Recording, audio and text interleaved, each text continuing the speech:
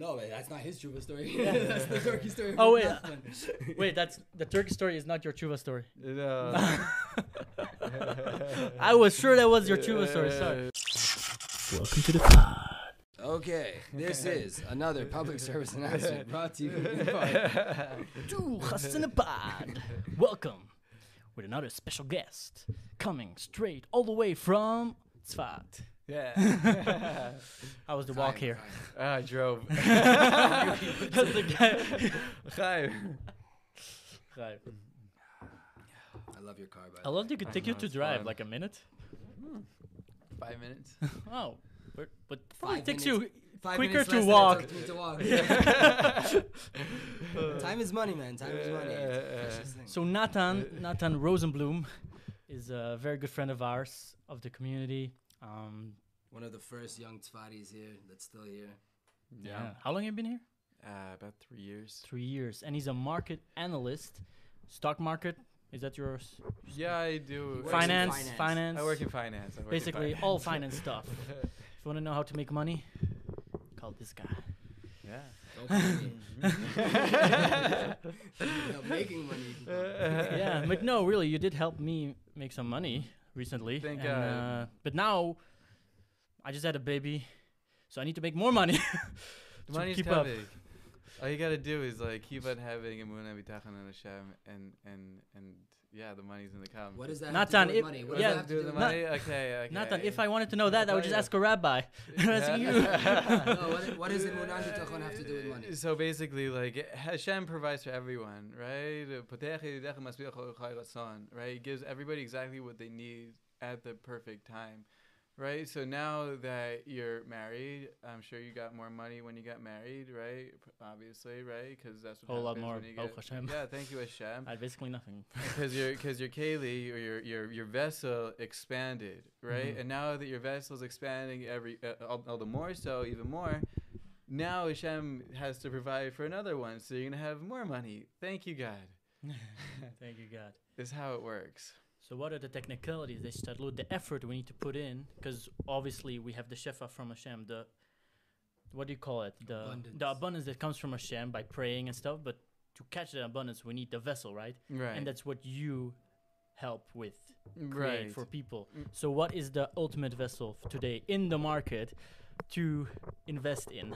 I think a specific thing to invest in right now, I think, is Bitcoin, is bitachon, which is trust in Hashem, right? Bitachon, trust in Hashem. And I'm sure you guys want to know why. Yeah. Right? For a number of reasons. Bitcoin is a limited currency, right? Is limited to 21 million coins, we believe is limited to 21 million coins. And the difference between that and the United States dollar is that the Federal Reserve can print as much money as they want. They have no limits, and they don't need to tell you how much they're printing. These stimulus checks that they're giving out is basically like dropping money from a helicopter, and everybody can like reach out their hands and be like, yeah, thank you so much.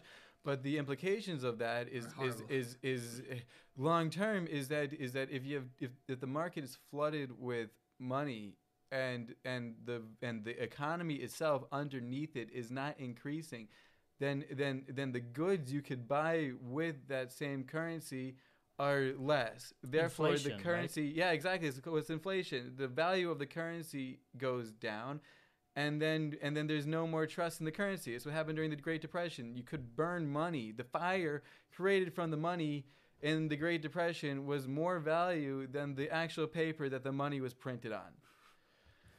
It's crazy. It's crazy. And while they're doing this, a lot of places don't have open businesses to even spend the money. Well, that's a big problem, and I don't want to go into too much detail, but like a lot of the industry, is now being shipped overseas to. If you're a business owner, right, you could think logically, and you could say, I have a business, and I could charge somebody in America $15 an hour minimum wage to do something that could pay somebody in India $3 for, China $2, $1, whatever it is. It's a logical decision to want to put your business overseas, right? And then you get into the complications over what's happening with the trade war between the U.S. and China. Right, basically the China is ripping off the United States for all of their money, and it's a problem that's coming to the surface now that we probably will see in the next probably like 3 years or so, right? It's a 3 to 4 years, 3 to 5 years when this whole thing is going to erupt from underneath. It's we had a warning here, right? Because like last time Mike Pompeo was here when Trump was still president, right? He came and they asked him, his Secretary of State, he's in charge of all of the security of America and everything. They asked him like, so why'd you come to Israel? Because to help Bibi with annexation of the Judea and Samaria and the West Bank. And he's like, no, I've been telling them to do that for a long time. and I can raise a phone call. I came here for much more serious business. What was the serious business? That China bought Tnuva. China started buying all these huge Israeli corporations, and soon they'll just take complete control of the market, and they'll all be Chinese-owned companies. And then when he left, right, he left the country, Mike Pompeo, all of the sudden, the Chinese ambassador that was just appointed in January had a heart attack in his in the embassy in Herzliya. I don't want to say anything. I don't want no conspiracy here. No, I'm not saying conspiracy. I just said that these two things they happen. They happen at the same time. And in Hebrew, they're both facts. And in Hebrew, mikre, a coincidence is the letter is rak me'Hashem, only from Hashem. So I don't know. It's very nice. But it's very. Anyways, back to China taking over. Right. So I mean, like, there's competition in the world from China and Russia and America, and Israel, for the most part, is just trying to stay out of it, right? Because like we're just trying to start our own industries here and do good things for the world. That's basically what Israel's trying to do. But there's a lot of competition in the world that's causing, I'd say, a less of people feel less secure holding money in U.S. currency. I don't know if you guys have seen these things called NFTs, which are basically like you could sell anything. You could sell anything that's physically here in this world. I even saw a guy, it's a joke, but this guy, I mean, it's real, it's a joke. The guy sold audio recordings of his farts on as NFTs for like, I don't know, he got like $400 for it, something like that. Like somebody's like, the economy is bad if that's the situation. But people are putting their money into like Pokemon cards. Yeah. And, should we invest in Pokemon cards? No, it seems to I be mean, big.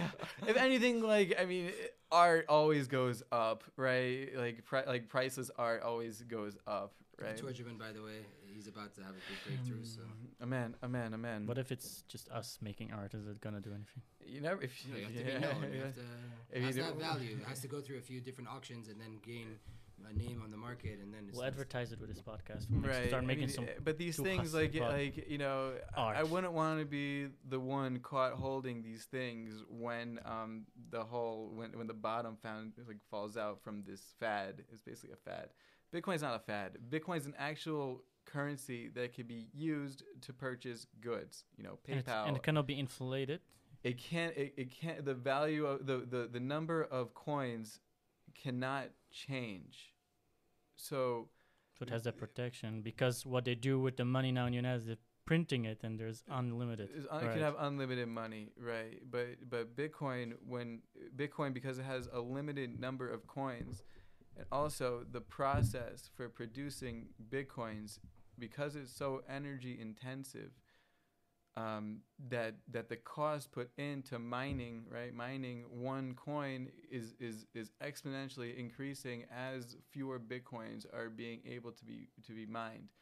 So because of that, it automatically, I mean, unless the whole thing falls, it will be the destruction of Bitcoin if the value of it didn't increase. That's number one. And number two, as it becomes more popular, you see it everywhere now. It's everywhere. Everybody in the entire world knows what Bitcoin is. It's not going anywhere. Right? And except up. And no one will hack it, because if you hack it, then it's like no longer worth anything.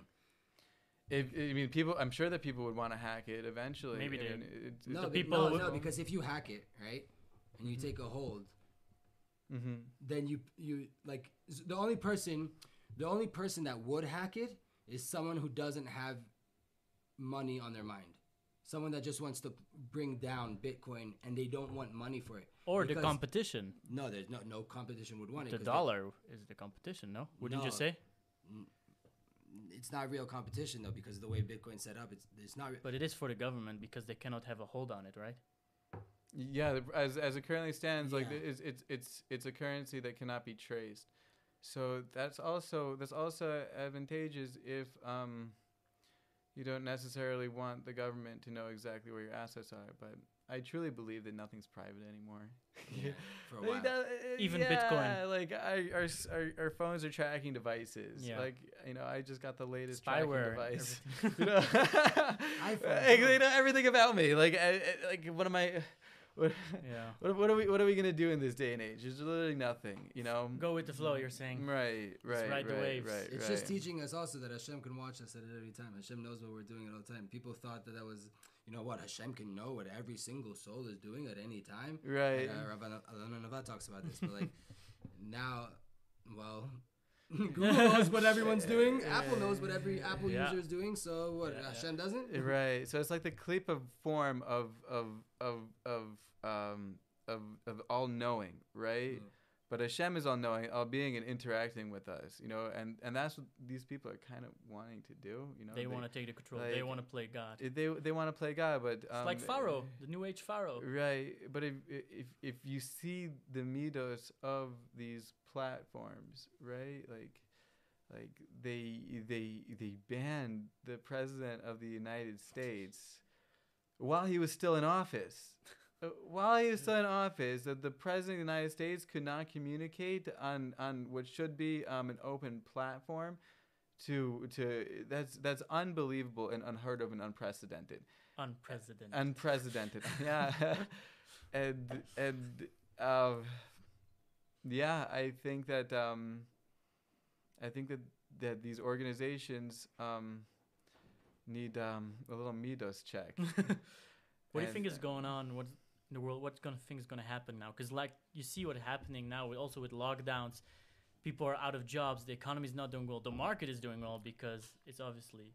What do you think? Is it fake? People are getting cash and then they're just putting it into the market because it's better. If the thing is, if you keep dollar, the value of your savings goes like savings are not good right now. Because you're holding on to dollar that is always on the down. Deflation, it's better to invest it into like Tesla or Bitcoin that's always going up. Or gold. Right, but even the market itself, I mean, the market's going up because the market looks 6 months ahead to what's going to happen. So it's going up right now, but at the same time, the whole thing is one ginormous bubble with like overvalued companies that you know. And who is playing the market? Is being played by not just the market, just the people, right? I mean, it's being massively manipulated. It always has been. I mean, we could talk about GameStop and what that whole fiasco was. So basically, what happened there was that these big hedge funds, they shorted or they basically made a bet that this thing is going to keep on going down. And these people got together, like, and they all. Who are these people? I mean, they say that the Reddit people, but like I think it's beyond that. I think it's bigger funds too. They all get together and they said basically like, we're gonna pump the stock up because these people are gonna have to like buy back their shares and they'll have to buy them back at a higher price, even if the company isn't itself valued like that high. So it was one ginormous bubble that popped and I think the whole market could be like this. Honestly, I really truly do, because okay, explain it to my grandmother now. And to our 5-year-old listeners and watchers. Basically, when you have tons of money being pumped into a market, right? Every single company on the market has its value, right? Its value is usually based on how much money it's generating. You could have a multiple of how much money is generating. You say, okay, like 5 times, 10 times. Some of these companies are trading at like 30, 40, 50, 60, 70 times their revenue, or you know, it's really unbelievable to see. And when things get overvalued, it's bound to pop again. And you know, it looks to me like it's hard to explain. Go too much into this, but what the Zohar says about like what's gonna happen at the end of days is basically that that the Malchut Rasha, which are the people who are controlling the entire global financial system, because the global the global financial system works because in 1913 the Federal Reserve got the right to print all of the money in America. Yeah, that's a big Federal problem. Reserve is a private bank. Owned by people. Owned by people. Owned Not by the government. a small number of ultra wealthy families who basically control what happens in the world, or they think they do, because Hashem is really in control. Yeah. Right? And what the Zohar says that basically these people want global domination to subjugate the population to go against Hashem and his Mashiach.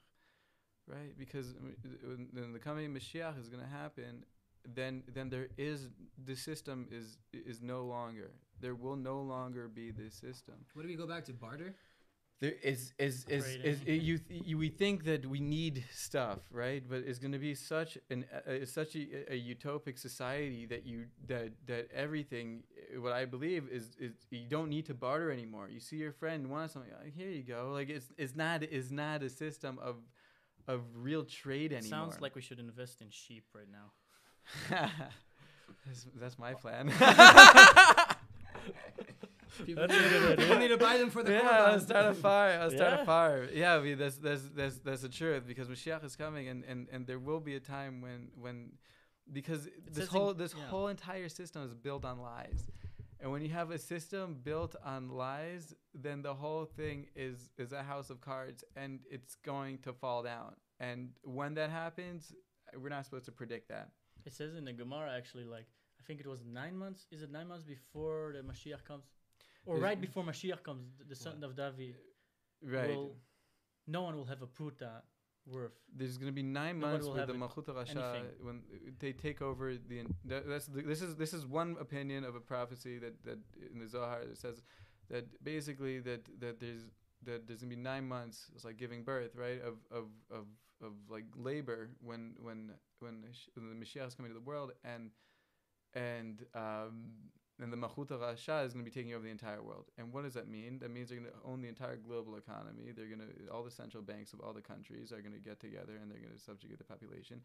And what is the ultimate form of currency that they could control over everybody?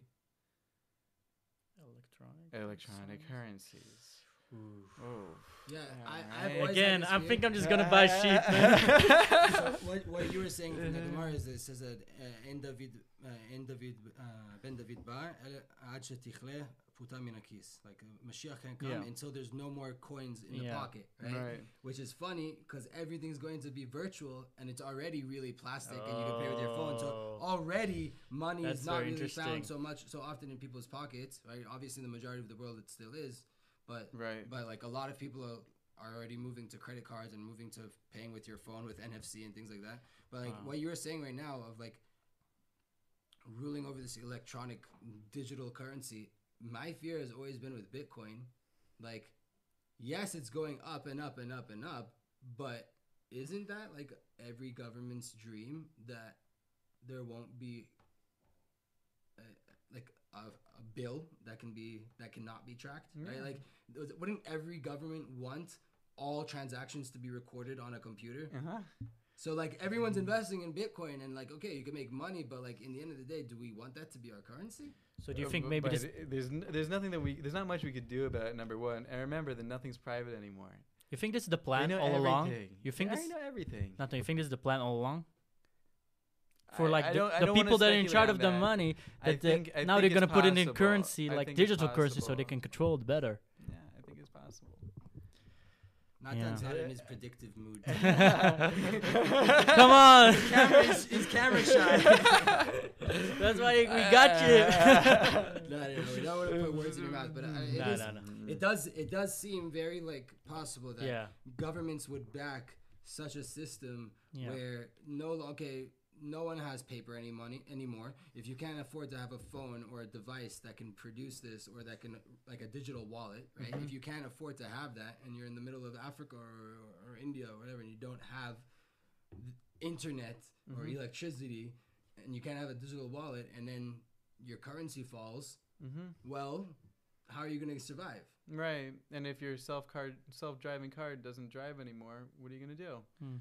Yeah. Or your smart house no longer works. What are you gonna do? Yeah, we're no longer. Amazon doesn't drop groceries at your door.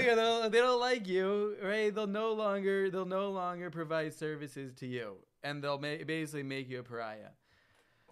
It looks like we're really moving towards, like you're saying, like the 9 months of labor of birth, and then you have labor, right? And you have the birth pains towards the end. It looks like we're experiencing now these birth pains, these.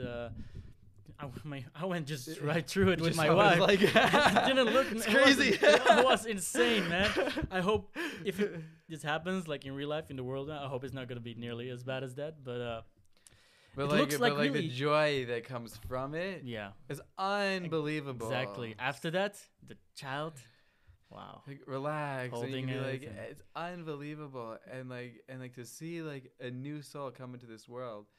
You know, and I guess I could go into this now about like the whole thing with like how as Jews or as people, don't necessarily be Jews, these are universal practices for everyone, how we could walk with God so we don't need to worry about money, right? And so Reb Nachman says, I mean, we could think of our bodies as being vessels and channels from Hashem, and Hashem, he opens up his hands, he gives everybody what they need according to his will, right? And so, you know, sometimes we say like, oh, I want this, I want that, I want this. Okay, yeah, eventually we could have that. These are our taivas, but what do we actually need? Like we need food over our heads. Oh, sorry, food over our heads. That'd be nice. A roof over our heads. Yeah. L'chaim, guys.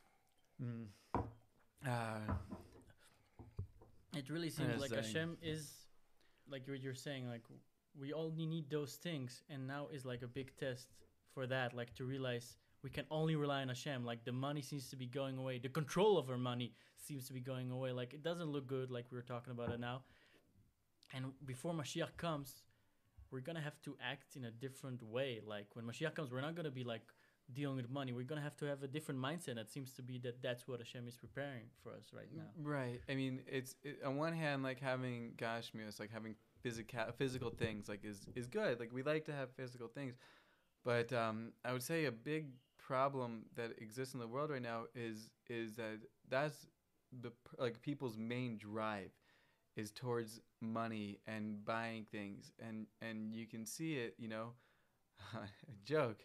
Sometimes, like, you know, you see, like, in rappers and stuff, like, oftentimes the first album is like, oh, man, like, life is hard, like, I have no money, like, it's hard, like, you know, like, what's around me, like, the struggle, right? The next album is like, I'm balling. Like, oh, yeah, I made it, I made it. And then the third album is like, I don't know what to do with myself.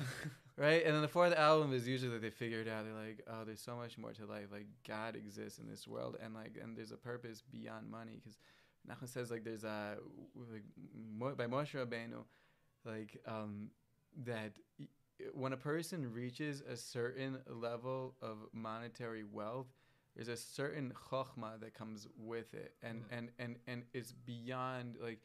You don't ever, like, I would say, like, the level is somebody never needs to worry about money ever again for the rest of their life. Certain seichel, there's a yeshuva das, and these people, their bitachon, their trust is in their money, right? And everybody in the entire world can live like this if they trust Hashem. If they trust Hashem that we're gonna have the enough money. Then we're gonna have it, you know. Yeah. It's all about that. Without emunah, like I don't know. I've been experiencing this since we got married. That like, if you think you make money, you've got it all wrong. Right. Like it has nothing to do with us. You have to do your shtadlut. It's very good to have a job, to show up to work, to try to do. But like, in the end of the day. I have a story from your breed. I was at, right, for whoever doesn't know, Avidan, I'm getting really personal here. Avidan decided to make my wife and I the people that pass the baby from the mother to Eliyahu and Avi, to his chair, to the sandak. I felt I was not at all fitting for this. So, opportunity to make tshuva. Vayikra, right? Vayikra, Hashem, who's called Moshe? It doesn't say Hashem called Moshe. It just says Moshe was called, right? Because everything is calling Moshe. When you live a Moshe lifestyle, when you live the lifestyle of like Moshe Rabbeinu, then everything is a calling. And then when you answer the calling, when you hear the calling, Vayidaber Hashem el Moshe. Then Hashem spoke to Moshe. So now someone's giving me a very important position in my eyes, right? To hold the baby before he's going to go to his brit. And I didn't feel like I was ready for it. So on the morning of the brit, I prayed, whatever. I put on my gartel and I went to the artist quarter. And I walk in and everyone's trying to say hi to me. And I was like, I started Tikkun HaKlali before I even got in the door so that no one would be able to talk to me. Like, that's it. I'm busy right now. And I walked straight into the Aron, so into the synagogue. Tikkun HaKlali are 10 Psalms. Yeah, 10 Psalms from Rabbi Nachman. The general rectification is a good translation. So I walk inside, and I'm like, in my mind is just like, there's no way I'm not going to do this, but I have to do tshuva. I have to come back to the source. I have to beg Hashem to let me align with him so that this kid gets all the good from me and none of the bad, right? So I just went to the Aron and I was mamash, I just started pouring my heart. I did all of Tikkun HaKlali. I did all the tefillah of Rabbi Yishmael Kohen Gadol, crazy tefillot. And then I started reading Zohar. Right after that, they started Mincha. So it was just going higher and higher and higher. And Mincha just poured out my heart. And then I was standing. We finished Mincha, and I'm standing there. And Shalom, who we had on Shefa Music a few episodes ago, Shalom comes up and he puts money in my pocket. That's nice. I only saw blue. Which is the highest. A good sign. There's the 200 shekel bill in Israel is blue, so that's the only color I saw. And I was busy, so I couldn't really talk to him about it. And he smiled at me and walked away. Yeah. So I was like, okay, whatever. Welcome to the pod. We start the brit, we go through the brit, and I completely forgot about it, right? And it was because it was really quick. He just came and put this money in my pocket, and he goes away. So I'm whatever, going through the brit, I'm sitting down, and Shalom comes to leave the brit, and he comes up to me. He's like, Elio, you have what I gave you, right? And I was like, oh yeah, what? And so I look in my pocket, and I see a good amount of money, and I was like, Shalom, what is this? Why are you giving me money? He's like, oh, it's not from me. I'm just a shaliach. So now I'm even more curious. I'm like, who gave you money to give to me? And he's like, it's from Rav Yitzchak Abu Chatzera. I'm like, what? What? Big Tzaddik of Tzfat. I see this. If anybody doesn't know, the Baba Sali's brother was Baba Chaki, and the Baba Yitzchak, and his grandson lives here in Tzfat. He's originally from Jerusalem. He's an amazing tzaddik, very young, but very, very well respected by huge tzaddikim in the world. And I only see him Shabbat mornings. I pray in his Shabbat morning minyan, and I don't see him besides that. And somehow he sent me a good amount of money, and it was the money I needed for Shabbat to buy food. Wow. Beshefa, with nothing lacking, money left over even. And it's just immediately I thought, I was like, okay, what happened since I woke up? I woke up, I prayed. I wasn't feeling so good. I wasn't in a good mood, but I was really happy for my friend and his celebration. And I have responsibility, and with responsibility and with a job comes even more. You have to work on that. And I just went to Hashem and I was like, not for me, nothing for me. For this kid, just let me come back to you. For the kid, let me come back to you. Has nothing to do with me. It's so much bigger than me. This is a brand new soul that needs this bracha. So please, Hashem, just make everything good. And then boom. Not only did I give the Aaron Dovber amazing bracha and kavanot and everything, Hashem even gave me a little here's some pocket money. Literally pocket money. So back to what we were saying, it's just if we think that we need to be the ones that are making the money and we need to do this, that, and the other, Hashem has tons of ways to get you money and to get you everything. And not once have we been lacking on Shabbat. My wife and I haven't consistently had a job since we've been married. So how does it happen every single week that we have guests, enough food, shefa, nothing lacking. And it's really amazing that you're saying this, because I think a lot of people can relate to this story that you're saying now, especially now in these times when like jobs are scarce, like with the lockdowns and people losing a lot their jobs, and they're maybe afraid like how we're gonna make it. But like you're saying, like Hashem got you. Like Hashem can find ways to get you money. Like doesn't matter. Like He will find ways to get you food. To you, he'll take care of you no matter how you want it to be. He'll take care of you in His way, no matter what. So I didn't know what the backstory was, right? But I had to figure it out. Like I had to why is this tzaddik giving me money? So then I knew there had to be some kesher with Rav Turgeman. So I went to Rav Turgeman and I saw Rav Turgeman in Kabbalat Shabbat in Breslov, and he laughs and he looks at me and he just laughs. So I was like, you know what's up. so I came to him. We started doing like the dance right around Rav Yeshiva and started Bar Yochai, and I'm like, no, what happened?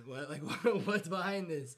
So he says, I do your work and you get paid. You see how much Hashem loves you? So I was like, what? And I remembered, Rav Turgeman and I were working on this book that we're writing, like everything he says in Sudah Shlishit, and I go home, I write it, and he asked me, please come to he asked me 2 weeks ago, come to my house during the week. I got a skama, I got like approval for the book and a recommendation for the book from 4 big rabbis. And I want to get one from Rav Abuchatzera, and I want you to go take it to him. I want you to take the letters from the other rabbis with what you've written and go present it to him and tell him to write also a recommendation if he'll give it. So I said, okay. For whatever reason, like you said earlier, when you go to the tzaddik, when you go to do something big, there's miniyot, there's preventions, it's not so easy. It's not an easy journey. I didn't go to Rav Turgeman. Go to his house, Sudah Shlishit. He tells me, come to me during the week. We need to get this done. Another week passes. I don't do it. So they ended up seeing each other, and he got the letter from Rav Turgeman, and he got the letter from Rav Abuchatzera, and Rav Abuchatzera and them, they started talking about money for Pesach, this and the other, and he said the money. So but Rav Turgeman says, I have to do your work, and Hashem pays you. How does this work? He loves you that much. So it's mamash like that. You don't even have to do the work sometimes, and Hashem will still give you the money. It's true, because I like to think of it as just being that we're just vessels for Hashem, right? We're vessels of light, created from light, right? And that if we open up our vessel and we allow it to flow, right, then Hashem gives us everything that we need, right? I like to think of it as like, okay, like Father gives you $100, right, and then says, okay, here's $100. Then you go out and you do things with it. You come back later and you say, oh, what did you spend it on? If you say, like, I spent it on junk food, and shtus, you're like, yeah, like, man, I'm not going to give you $100 again, You come back, you say, oh, I gave $20 to tzedakah. I did this and this. I bought groceries. I house, and they're like, oh, wow, you did such great things. I'm going to give you more, right? And, yeah, it's really mamash kacha. It's really just like this. Menachem says that every single Jew is hoilo to have money. Every single Jew is deserving to have money, and every single Jew, there's a special bank up in Shemayim for every single Jew, and it flows down through the channels of Shefa down from the source, right? They print money without inflation. Without inflation, it's basically attractive force to you to have Shefa, right? And obviously giving tzedakah. The Gemara says that if you want to maintain your wealth, then you give 10% tzedakah. If you want to gain your wealth, then you give 20%, right? Because Hashem, as my rabbi Rav Yisrael Frankel says, whole world is created with a mashpia and a makabel, right? A giver and a receiver. Right? Obviously, the relationships can become intertwined, right? As a relationship develops. Because first you receive, and then once you receive, you become a giver, and then it goes back and forth. And that's a relationship. It's a cyclical nature of relationships, right? And so, if you're doing the right thing by giving tzedakah, right, and you're doing that, then Hashem, he sees what you're doing, and he mamish wants you to do more of it, and your keli expands, and you're able to give more and more and more and more and more and more and more and more. Because Nachman says when you're making money, you should think about not about the money, the actual money you're making. You should think about the tzedakah that you should be giving. What you can do with the money you're going to get. Right. And also tzedakah can be not just in money. If you don't have the money, it can be in different forms, like giving your time, like putting an effort for other people. praying for someone else, like those things pay off. Like you, for sure, 100%, and it's also fitting for the Brit Milah. I can go into this now because Brit Milah is if we think of ourselves as being vessels for light, right? And there are different exit points throughout the body, right? For entry and exit points, right? The nose, the mouth, the ears, hands, the feet, and then the Brit Milah, right? The Brit Milah is the ultimate channel for Shefa in this world, right? Why Brit Milah is circumcision, by the way. Right, and like you think like, what are these crazy Jews doing and doing circumcision? Why is it such a big deal to do on the 8th day? Like, why are we like what does it actually mean? It's because all is literally your neshama is coming down, your soul is coming down into your body, and then it could exit through the Brit Milah. And if we're Shomer Brit and we're giving our light and holiness, right? Then the shefa keeps on flowing. But if Chas Shalom, Shomer Brit meaning like you guard over the covenant. It's protecting moral, yourself from immorality, basically. And immorality is probably the biggest problem in the entire world today. It's rampant. Like you turn on the TV, it's honestly disgusting, right? And there's a reason we don't have TVs in our houses. Thank God, right? But still, I was just about to say, still it follows us. Right, it's become so widespread that it's viewed as being normal. Yeah. When is the opposite of normal, and it causes so many problems. It desensitizes people also. They become numb to it. It becomes the normal. Right, and it like literally says that like that the mind, the neshama is in the mind, right? And the neshama, you create a new neshama, right? You bring down neshama to this world, right? And that's coming from your mind. So literally, Pagama Brit is causing brain damage. Wow. It's literally that, and when you can't think straight, then you're not aligned with Hashem, and then problems that it's not even a problem because it's the same thing that it could create problems, right? Or it could create a situation where you're misaligned with Hashem, and so you get angry, right? Somebody could get angry because they're misaligned with Hashem.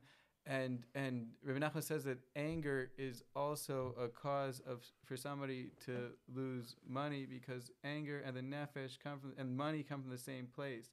Anger, nefesh, and the money all come from the same place, right? And nefesh, so the soul, which is the animal soul. So like if somebody's going after their taivas, right, and then desires, their desires, right? Somebody's going after the desires in this world, then they could and if they don't get them because Hashem wasn't ready to give them to that person, because everything is preordained at the right time. Yeah. So they're not, if they're misaligned, they don't have the bitachon or the trust or the faith that Hashem is going to give them their taivas at the right time, then they could get angry. And then the anger causes the money that was supposed to come down to them from Shemayim to get burnt up. Yeah. And then Chas v'shalom could get even angrier. Yeah. Right? It's a process. And the most important thing though is to that we align ourselves with Hashem at all times. Shmirat and guarding your eyes from seeing all this shtos on the internet, all this shtos on TV, our ears too, all this shtos on the radio, all these songs that are have an impure source, I would like to say.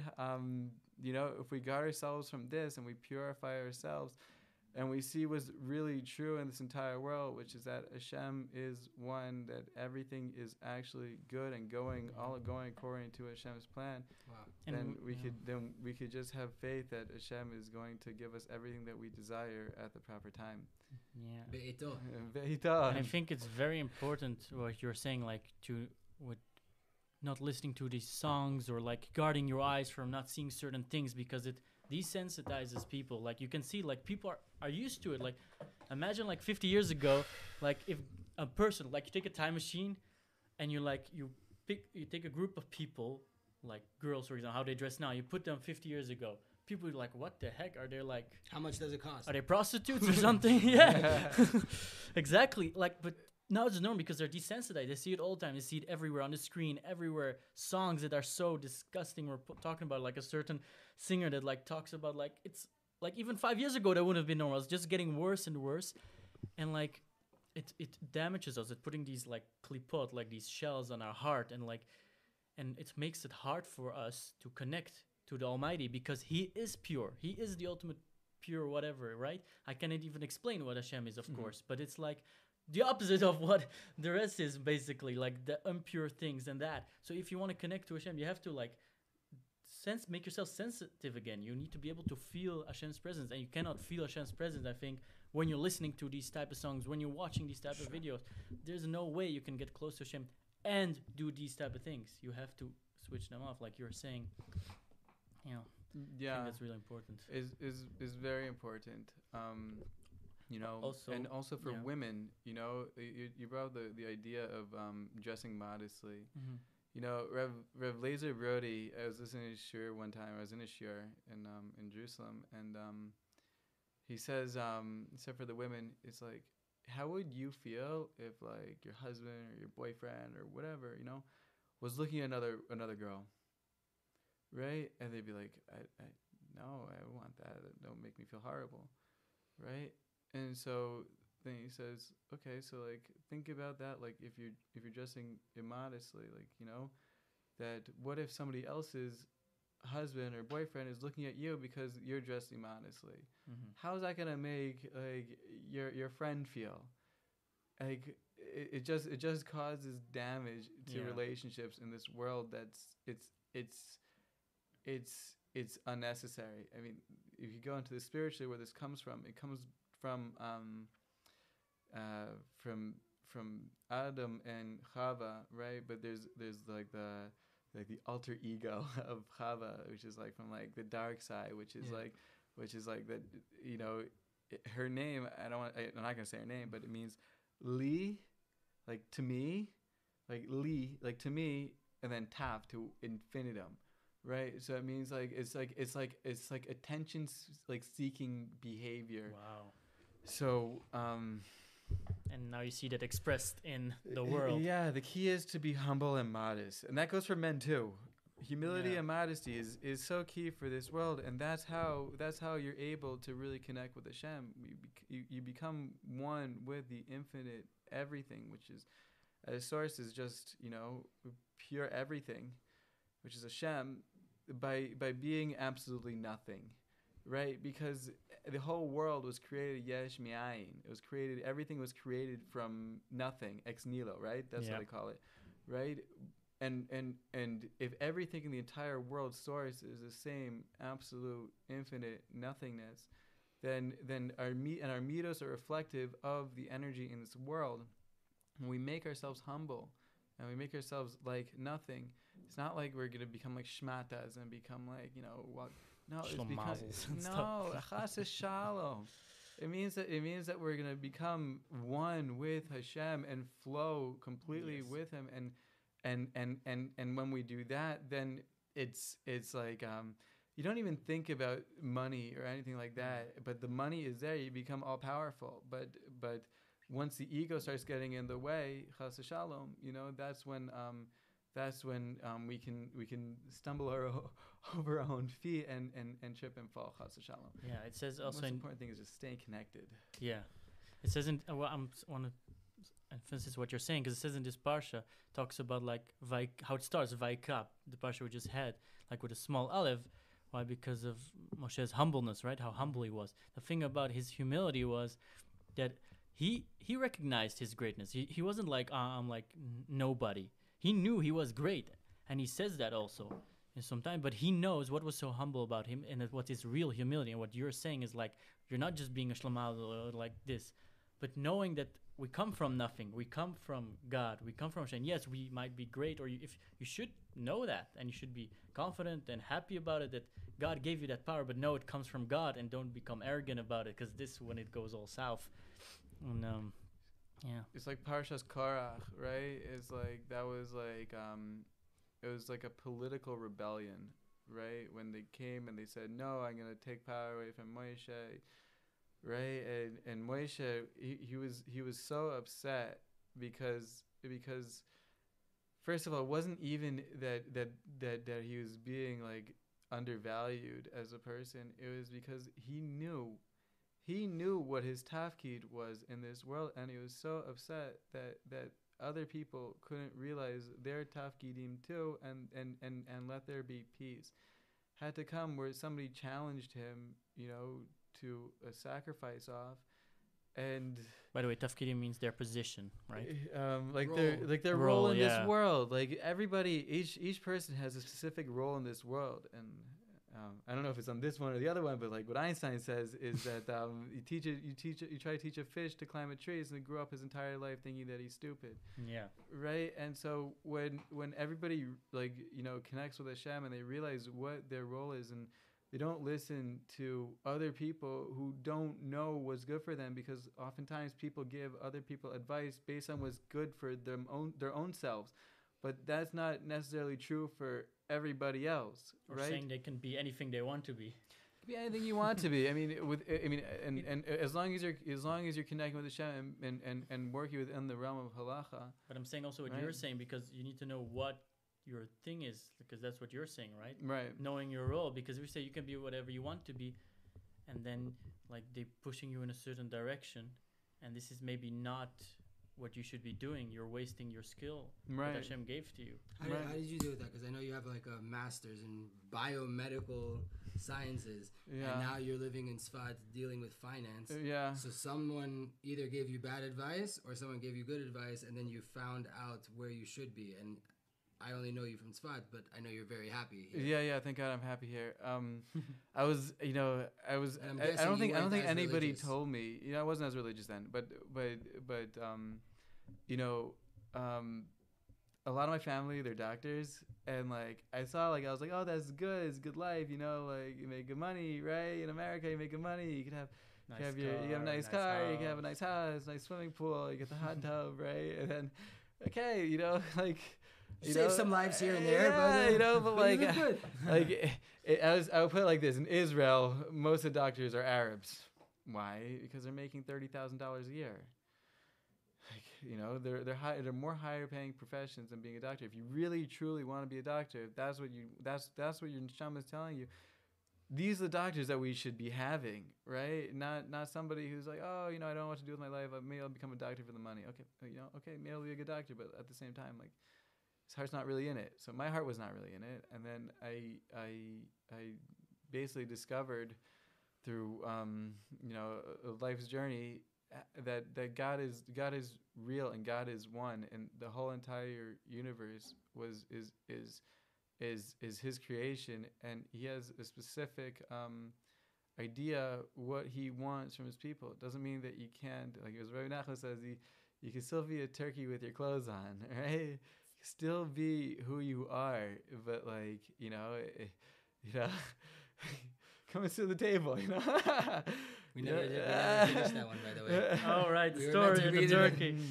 I started to read it to him in shul. He's like, no, save it for the podcast. Yeah, it's gonna be good. Okay, tell us the story with the turkey, baby. Should I tell you the story? Okay, basically, it ties into tshuva as well. It ties into personal journey and growth. So this is a story from Rabbi Nachman, and what he says is that once there was a prince who only wanted to eat under the table naked like a turkey. Right, and so they had all these doctors, all these like wise men. They came and yada yada yada yada yada, and finally, like they didn't know what to do, so they brought in a tzaddik. And so what did they say to him? So he gets down underneath the table, right, and he starts eating. He starts pecking at the food underneath the table, like the turkey, like a turkey, like the prince. And the prince says to him, "What are you doing?" He's like, "I'm a turkey." What are you doing? So the prince says, well, I'm a turkey too. Okay, so let's be turkeys together. So eat like that. So then the happy live ever after. Yeah. So the tzaddik says, okay, yeah, throw me my pants, right? So he puts his pants on. So the prince says, what are you doing? So he says, I could still be a turkey with my pants on, right? Do you want to try it? You can still be a turkey with the pants on too, right? So he puts his pants on, right? And then eventually they get dressed and they sit at the table together. And basically what the moral of the story is, you can still be your own self, but working within like a realm of how Hashem rules this world. Hashem wants to give you the best time ever. it's kind of But like still wear your pants. Yeah, it's still literally still wear your pants. Like you should wear pants when you go out of the house. Yeah. That's very applicable, I think, in today's day and age. And actually, you were talking about like how the worst challenges for today's generation are like, for example, you say modesty, like Shmirat Anaim, keeping your eyes pure and keeping yourself pure. And you were saying also money, and I think that's something like we're seeing now with all the things that are coming up now with the money and people losing their jobs, and they're like so fixated on like controlling their money, controlling their own income, and controlling what they make. What would you say to people like that? Like, as you are, though, very involved actually in the market, but you can balance that, right? Like, because I think balance is very important. People want to know what's the balance here. I think I want to know. Yeah. So I mean, I think number one, that this whole thing, like one positive thing that came out of this whole, it's like to call it a balagan, right? Is that people in the world are starting to do some self-reflection. I think that's incredibly important, and it allows people to think about what their role is, their tafkid is in this world. And once people figure out their tafkid in this world, they'll be a lot happier, and everything flows. Well, there is a balance, obviously, between work and learning and family and everything. Everything is balancing, right? So yeah, I mean. You can see like people who work way too hard and they get burnt out, right? That's not the purpose of this entire world, is not to make money. And when you're connected with God, money comes to you in so many different ways. Don't even know. It could be this business deal. It could be this way. You could put money in Elio's pocket while he's davening. It literally just flows like that. Yeah, and it's tefillah, and it's Shema Sabris, not getting angry, especially when you get tested. Menachem says that right when money's about to come to you, you could get tested. Not always, but you could get tested, right? And the most important thing during these tests is not to get angry. Yeah. It's the truth. I heard also a story from Rabbi Biederman about this, about the balance of how much effort should I put in, how much. And he basically have a beautiful story of was like a poor man, and he went to a bank. First of all, I don't know what he was doing in a bank, but it's how the story goes. So he went to the bank, and he saw how another man was getting to the teller, and he gave him a $20 bill, $20 bill, and he got a whole case of gold for it, whole case of gold. And his poor man's like, what? He gave him just a $20 bill and gets a whole case of gold? It's like he ran out of the bank and he started collecting money from people until he got $20, went back into the bank, went to the teller, and handed him a $20 bill. And the teller's like, okay, what do you want? You want to open an account or something? What do you want? He's like, I want like what you gave the other guy, a big case of gold. It's like, he started laughing, this man. This guy, he already paid $1 million for all that gold. The $20 were just for the shipping that he paid. So what is the point of the story? The $1 million is the prayer, and the $20 is the ishtadlut, the effort. Like, the main thing is the prayer. Like, the main thing is Hashem wants you, right? Like you're saying, like, the point is not making money in this world. The point is to connect to God, to pray and to feel Hashem's presence and to feel His bliss and to feel like a connection there. And He wants your attention. He's your Father. He wants your attention. And then, you got to make a little something, And then... Welcome to the pod. No, wait, that's not his Tshuva story. That's the Turkey story. Oh, wait, that's the Turkey story is not your Tshuva story. No. I was sure that was your Tshuva story. Sorry. You want to continue your story, and then we'll get back to telling my story. Tell us your Tshuva story. No, should we do it like that? Yeah, sure. No, you're in the middle. I forget where I left off. So basically, where was I? You realize that Hashem's everywhere. Yeah, you realize that Hashem is like literally everything in the entire world, and so then I couldn't become a doctor anymore. I knew that it wasn't right for me. So what I did was at that time I was doing tshuva too. So it was a process getting to Israel, but Rabbi Nachman says, or like this is a concept that it's beyond Rabbi Nachman. This is a true concept that if you run away from something, then it'll chase after you. So I was like, I just all I want to do. I don't care if I have to like not even have a shirt on my back, right? I'm gonna learn Torah. I don't care if I have no money. I don't care. I'm gonna go to yeshiva and learn Torah. So I went to yeshiva for 2 years, and then I went to Or Sameach and to Bat Ayin. 2 amazing places. And when I was in Bat Ayin, like basically I got two very different places, right? I think I've been in more in Bat Ayin. I also went to Or Sameach. It's good. Tell us about the difference about those places for people that don't know. Sameach is very like rigid, very little Chassidus, but a great place. A lot of Gemara, good Torah learning. I was there for a whole year. It was really, really good.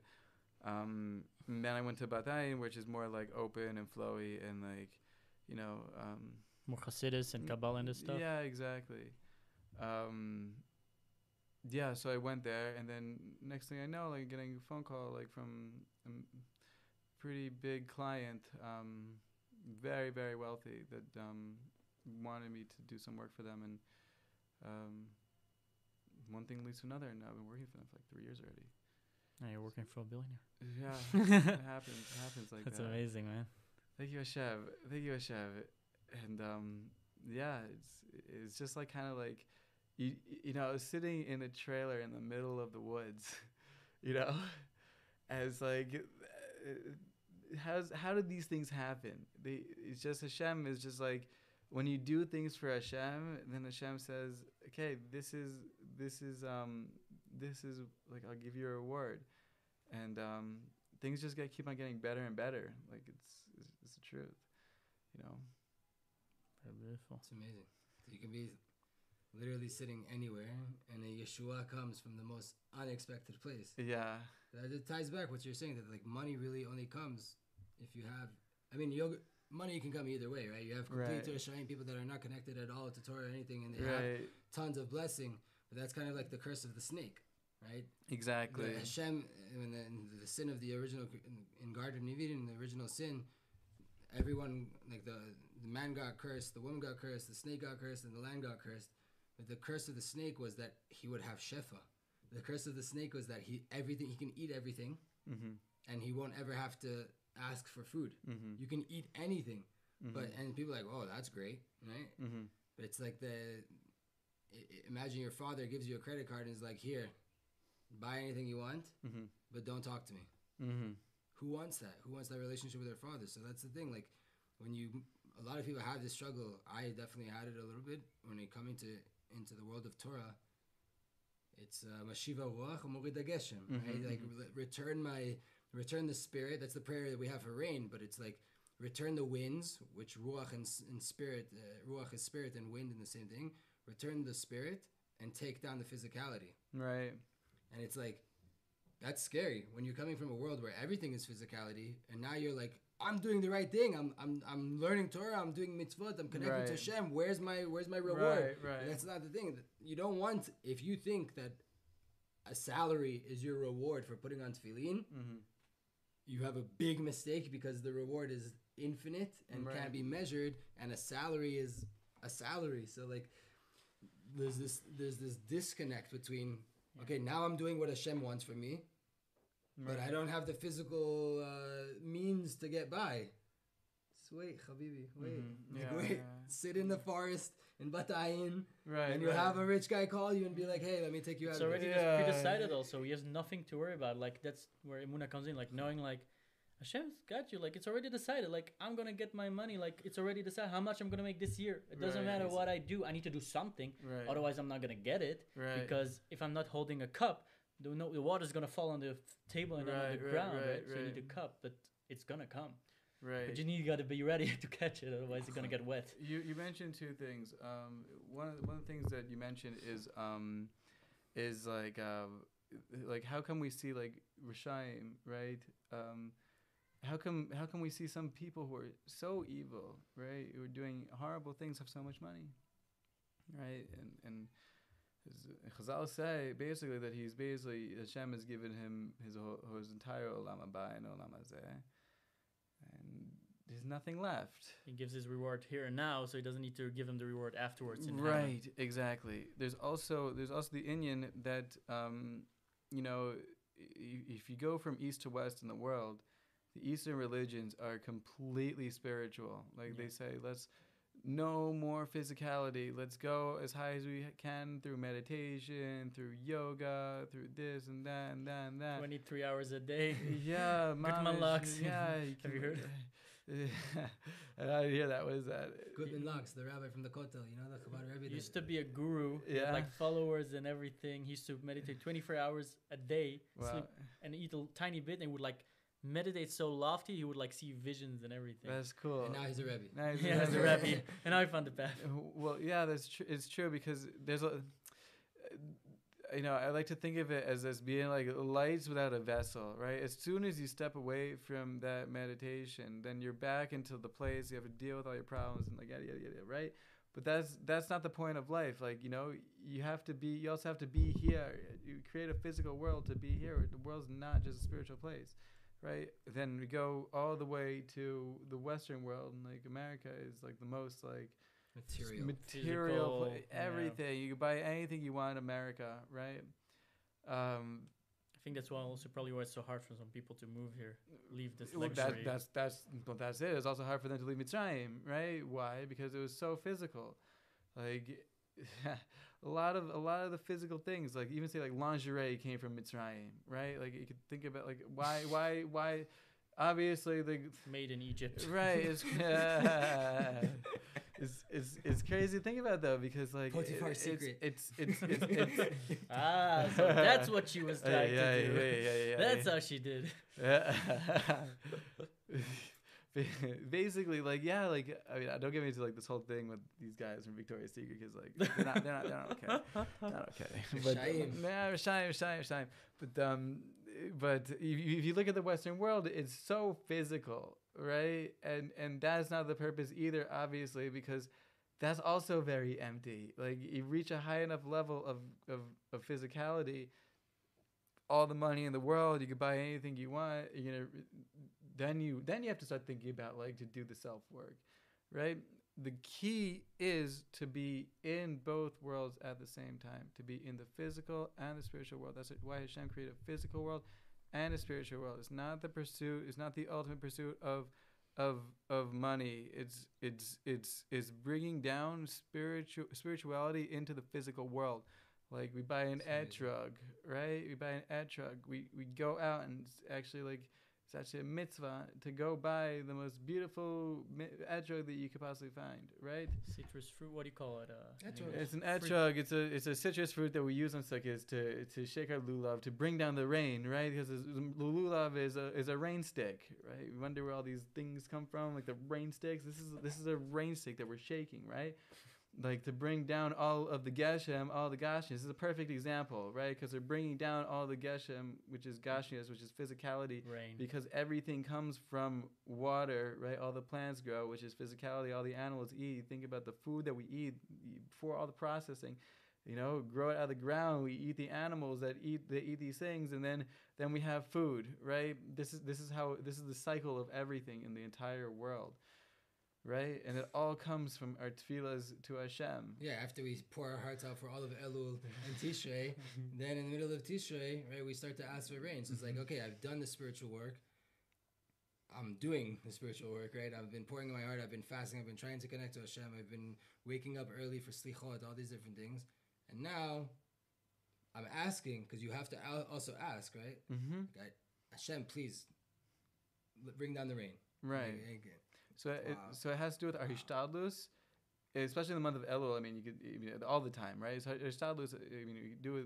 If we're talking about Sukkot and Elul is a time of real tshuva, of fixing, all these things that we might have done wrong during the year, and we try to do better and do tshuva.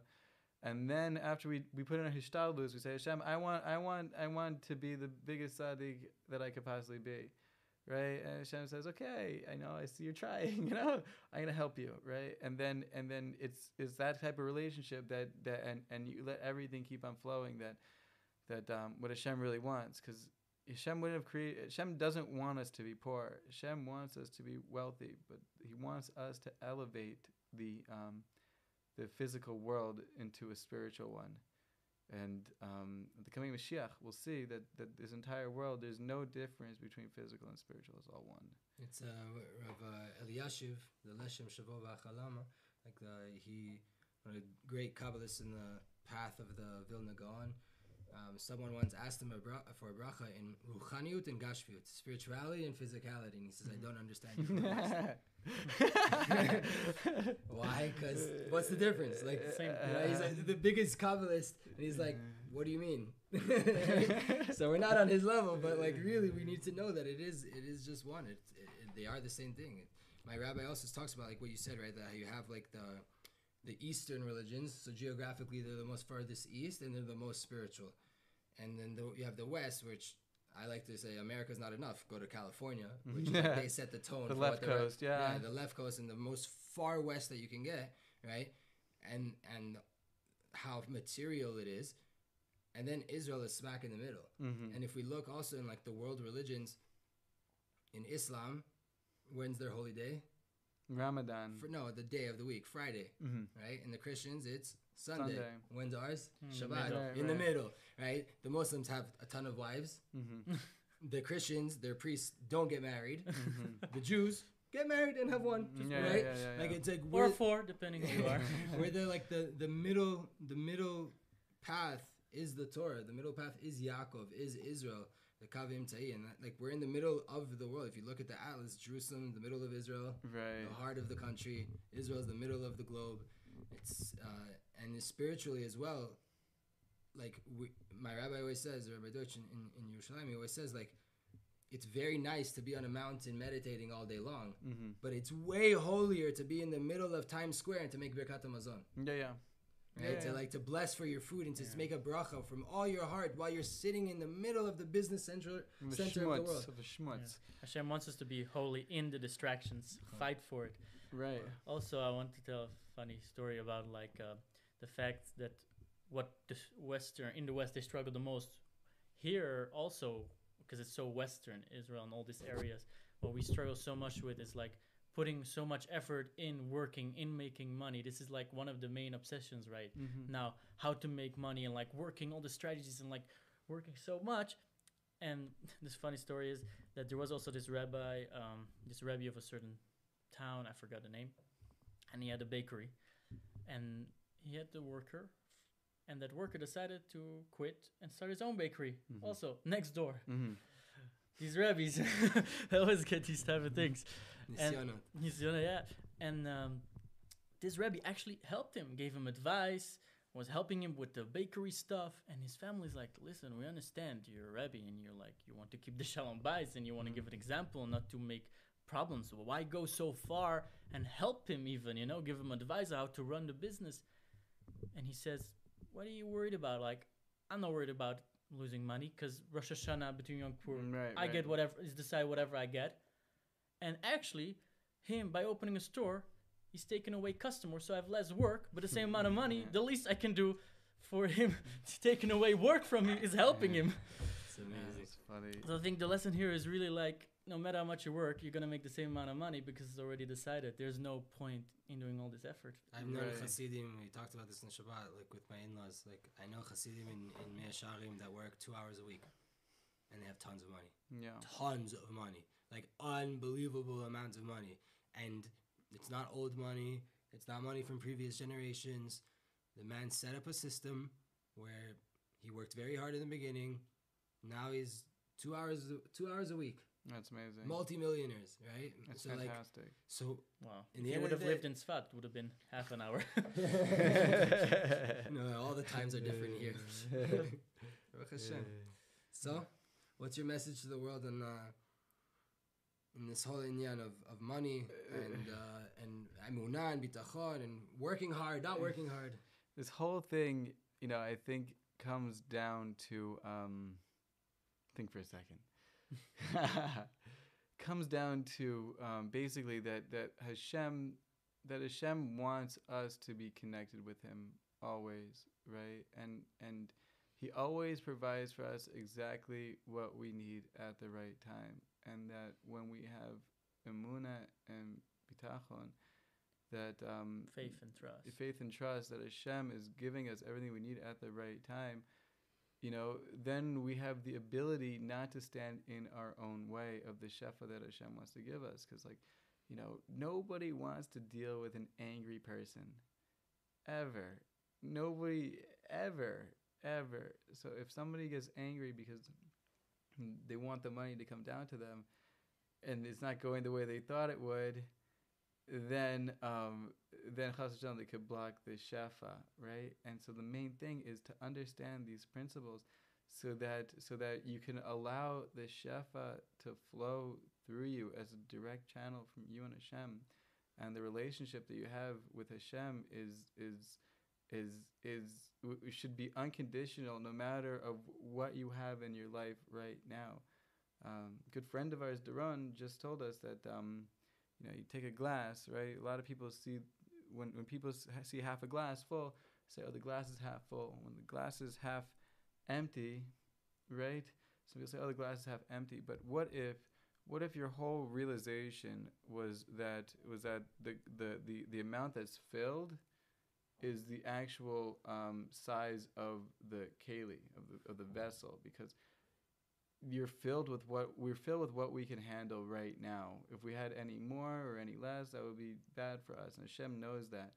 And so when we're happy with what we have, then we're able to expand our kelim, our vessels, so that if we want at the right time to receive more. So and when we strengthen our kelim, when we strengthen our vessels, then we have the ability to receive it and know what to do with it at the right time. It's very important. If you hand a random person $5 million, a lot of bad could happen. Yeah. 2 days later. 2 days later, it's gone. He has a Ferrari. He has a helicopter. Bought an island. Yeah, bought an island, the mansion. It's all gone. It's all gone, right? But if you're somebody who's building the vessel to receive something like that, then they have the ability to know what to do with it at the right time. Being rich is a much bigger test than being poor. Yeah. For sure. This is also the secret of Pesach as well, that right, in Pesach, we weren't fitting. Mm-hmm. We didn't do any work. Mm-hmm. And Hashem took us out. And we got this huge light. Mm-hmm. And then everyone crashed. Mm-hmm. And then now, how do we work up to it? So now, after the second night of Pesach, we start to count the Omer. And we work up towards receiving the Torah on Shavuot from work, from internal work. So Pesach, night of Emunah, it's just given to you, and it's a big light that you don't really have a vessel for. Maybe explain the big crash, like what happened there. Don't need to go into it. I'm just saying, Pesach, getting taken out of, when we were in the lowest part of where we could be, right, the 49th gate, and we were about to go into the 50th, God forbid, if we were there for one more minute, right, and Hashem took us out, we weren't deserving of it, really, because we didn't do any internal work, right? We didn't work on that at all. Now we have a process of, yes, we go through Pesach, and the night after, we have a mitzvah to start counting towards, in this internal work, I'm starting to fix all the midot inside of us in order to be able to receive the Torah after having put in that work. Mm-hmm. And that's a little bit like what you're talking about. If you just get given abundance, you should probably ask some questions of why. What's going on? What's about to happen that I just got all of this, right? But if you know that you've been working and I don't want to say it's I deserve this, right? But I did something. I've been doing my part spiritually to be able to, for now, Hashem to bring down the Geshem, to bring down the rain, to bring down the physicality, and I can be able to use it properly. And it's a whole different situation. Your walls can be down a little bit more because now you have a responsibility how you're going to use the money. Right, at least you're not questioning why you got it, Right. Also, what Rabbi Nachman says that people are attracted to people with lots of money. And the reason for this is not because they have a lot of money. It's the reason because that their nefesh comes from a very high place up in Shamayim. And so they're actually attracted towards the Hashem. They want Hashem. That's the truth in all of this. Very interesting. So that's why people chase after celebrities and everything. That's why the master of prayer, right? In Sipurei Masyot and Rabbi Nachman's fairy tales, like there's this whole country that everything, the most important thing is money. And they make the people with the most money into idols, into gods. Right, American Idol. American Idol. Literally, you talk about Pesach. What did they do with all the gold they had? They made a calf, a golden calf, a false god. Yeah. That's what they did with it. That's what it was. It was the pursuit of it was the avodah zarah of money, and that's what Rabbi Nachman says is the biggest avodah zarah, the biggest idol worship in our generation is chasing after money. It's chasing after physicality, and that goes to the immorality too. Yeah. Right. It's very closely linked. Hashem save us. We put a tefillah to Hashem, to Hashem, that He'll save us from all of these nonsensical ta'avot, lusts and desires for more money and for more this, that, and the other. Any of this physicality. Really, what we want. Also, my rabbi says this, that like a person starts a collection. He collects art. He collects cars, whatever it is. Mm-hmm. What does he actually want to collect? He wants to collect nitzotzot. He wants to collect sparks and have more of a connection to Hashem. Right. All of our lusts. A person's chasing after lust with women. What does he really want? He wants a connection to the Shekhinah. He wants to be connected. He wants that hug from the feminine aspect, that feminine side of Hashem. And everything is a hint in this world. A mountain is just a physical expression of whatever Har mountain is in Shamayim, right? Mm-hmm. All these things, they're just illusions. Really, all we want and all we need to do in this world is connect to Hashem, like you said. And everything else is just an illusion. So may we get to the root of it, B'ezrat Hashem. And talking about the sparks, like, again, bring it back to Pesach, bring it back to the Exodus. That's what we did in Egypt. When we took out all the sparks, it was the gold, it was all the money. That's where the sparks are in. That's what's going to happen at the end of days. It's going to happen again. It's going to happen. America. They say, all the gold is going to come to us. It's happening. That's what's happening. And my suggestion to all the Jews in America, I've been saying this for years, is come to Israel now. It's happening. The process, you can clearly see it. These are. You know, we told you 4 years ago. Bring your gold for the Beit HaMikdash. 4 years ago that there is going to be a pandemic that was going to shut down the entire global economy. You would have been like, possibly, but yeah, right. You'd be laughing. Yeah, right. That's our reality right now, and. You know, if you told people, I don't even want to know what comes next. But what I know is that all the Jews need to come to Israel now because it's happening. And if you're laughing at us because we're under restrictions and it's visibly the hardest country to live in during this past year, then just know that Hashem is watching over us. And Hashem sees the plans of all the wicked people and everything that we're being put through here in Eretz Yisrael, and He's going to flip it on them in a second. So yes, it looks like we're going in a very bad situation here in Israel, and you can walk around Florida. I don't agree with that. And you can walk around Florida and you can just do whatever you want. I don't agree with that at all, because I think here it's much easier than anywhere in the world, because okay, maybe in Florida it's easier, but if you go anywhere else in the world, it's much, much harder. They're way more stricter. And in Tzfat and in other places in Israel, we're in Tzfat. Don't forget it's still that. Israel. So come to Tzfat, because here you can do whatever you want, basically. But this thing is this thing is gonna blow over eventually, right? But the key is that, it's.